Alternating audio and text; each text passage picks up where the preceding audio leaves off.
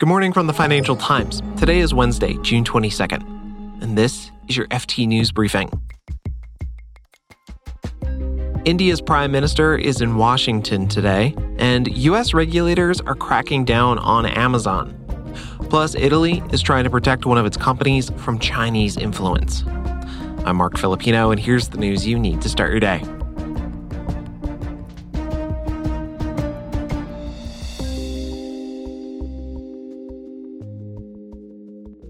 India's Prime Minister Narendra Modi is on a trip to the U.S. this week. He kicked it off on Tuesday, schmoozing with tech leaders like Elon Musk, and today he's addressing Congress. John Reed is the FT's South Asia bureau chief, and he says Modi's visit comes at a time when relations between India and the U.S. are at a high point. I think there's a meeting of minds, and this comes from both sides, that India and the U.S. can be partners in standing up as democratic counterweights to China. And I think we'll see a lot of activity in this visit around areas where the two countries have been drawing closer together. And these include technology, critical technologies like semiconductors and AI. This includes defense, where India is trying to reduce its reliance on Russian armaments and equipment. And John says Modi could sign some industry-related deals as a result of the trip. There may be something around cooperation on semiconductors, on microchips. There's also likely to be a deal with General Electric to make jet engines locally in India. Now, this is something that India really wants. It wants to boost jobs in manufacturing generally. So making engines in India will allow India to retool its current fleet of aircraft and begin retiring more of the Russian jets that currently dominate its fleet. It's a really important market, and the U.S. sees it, I think, as a critical partner in standing up to China. John Reed is the FT's South Asia bureau chief. The U.S. Federal Trade Commission is suing Amazon over its Prime service. Prime is a paid subscription. It costs $139 a year here in the U.S., and it gives members access to certain benefits not available to other customers. Think free same-day delivery. The FTC is accusing Amazon of signing customers up for a Prime subscription without their consent, and the watchdog said Amazon made it harder for customers to unsubscribe. The FT's U.S. legal and enforcement correspondent, Stefania Palma, joins me now. Hey, Stefania. Hi, Mark. So what does the FTC want out of this lawsuit? So I think we have to wait for the whole thing to play out in court. But what the FTC is seeking are monetary penalties, as well as an injunctive relief to basically stop Amazon from what the FTC described as continuing to harm users. And has Amazon responded to the allegations? So Amazon has put out a statement saying that the FTC's accusations were false on the facts and the law. They claim that it is very sort of clear and simple to cancel Prime membership. And also they pointed out that they were not notified by the FTC of the lawsuit before the announcement. But you could, arguably say that Amazon would have known that the FTC was looking into this matter, since in the complaint, the FTC is saying that Amazon had actually substantially revamped the Prime cancellation process for some customers ahead of the lawsuit.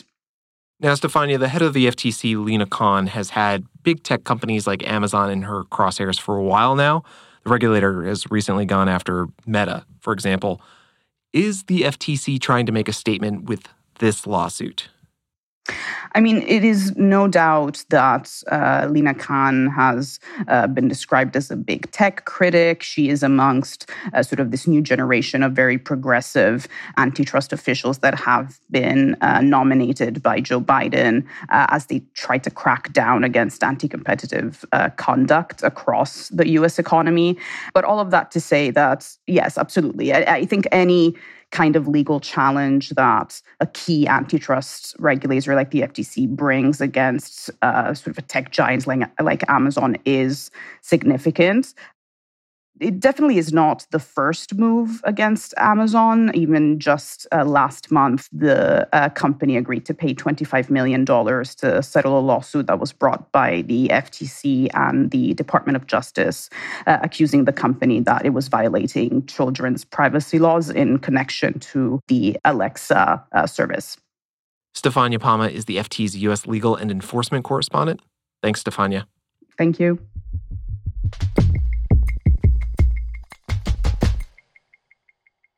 Italy is stripping a Chinese company of its influence in an Italian tire maker. The Chinese company Sinochem owns 37% of Pirelli. It's the largest shareholder. But under a new rule, Sinochem cannot have any role in appointing Pirelli's new CEO. I'm joined now by the FT's Amy Kasman. She's our Rome correspondent. Hi, Amy. Hi. So why did the Italian government decide to do this? What the government cited in its decision to restrict Sinochem's powers in the company was Pirelli's chip technology. Pirelli is looking at embedding high-tech chips that are capable of sending geolocation data, other kinds of information about tire conditions, road conditions, but also the locations of vehicles. And they deemed that this chip technology did have potential strategic uses, that it could be used for AI, that it was collecting a lot of data.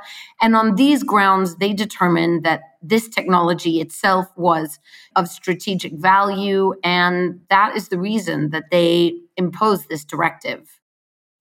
Now, Pirelli's outgoing CEO, Tronchetti Provera, has been lobbying the Italian government about this issue.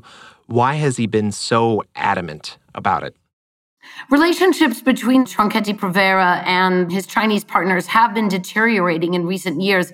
Initially, he was super enthusiastic about selling a stake to the Chinese.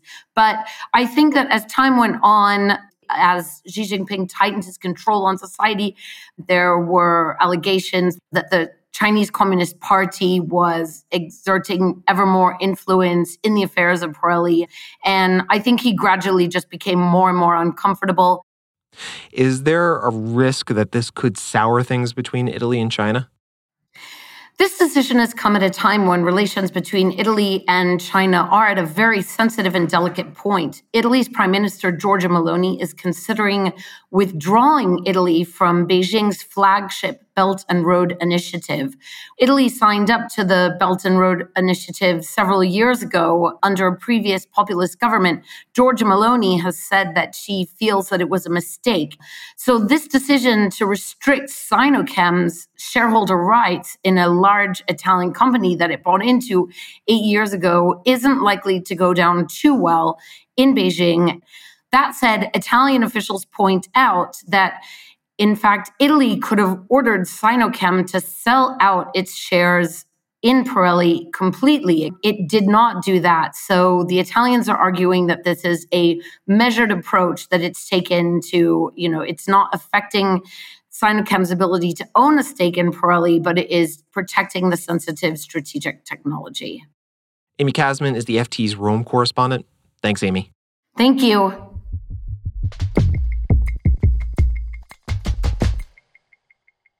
Before we go, UK inflation is stuck.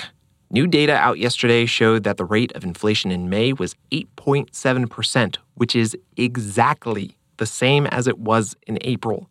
This is the fourth month in a row the figure has been higher than economists predicted. This puts even more pressure on the Bank of England. The central bank is meeting today, and they're expected to raise interest rates by 0.25 percentage point.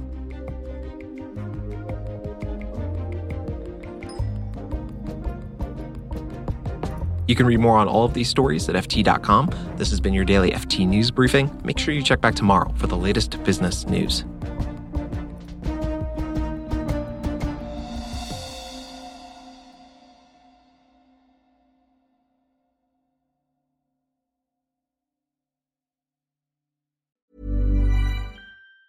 Support for this podcast and the following message come from Corient.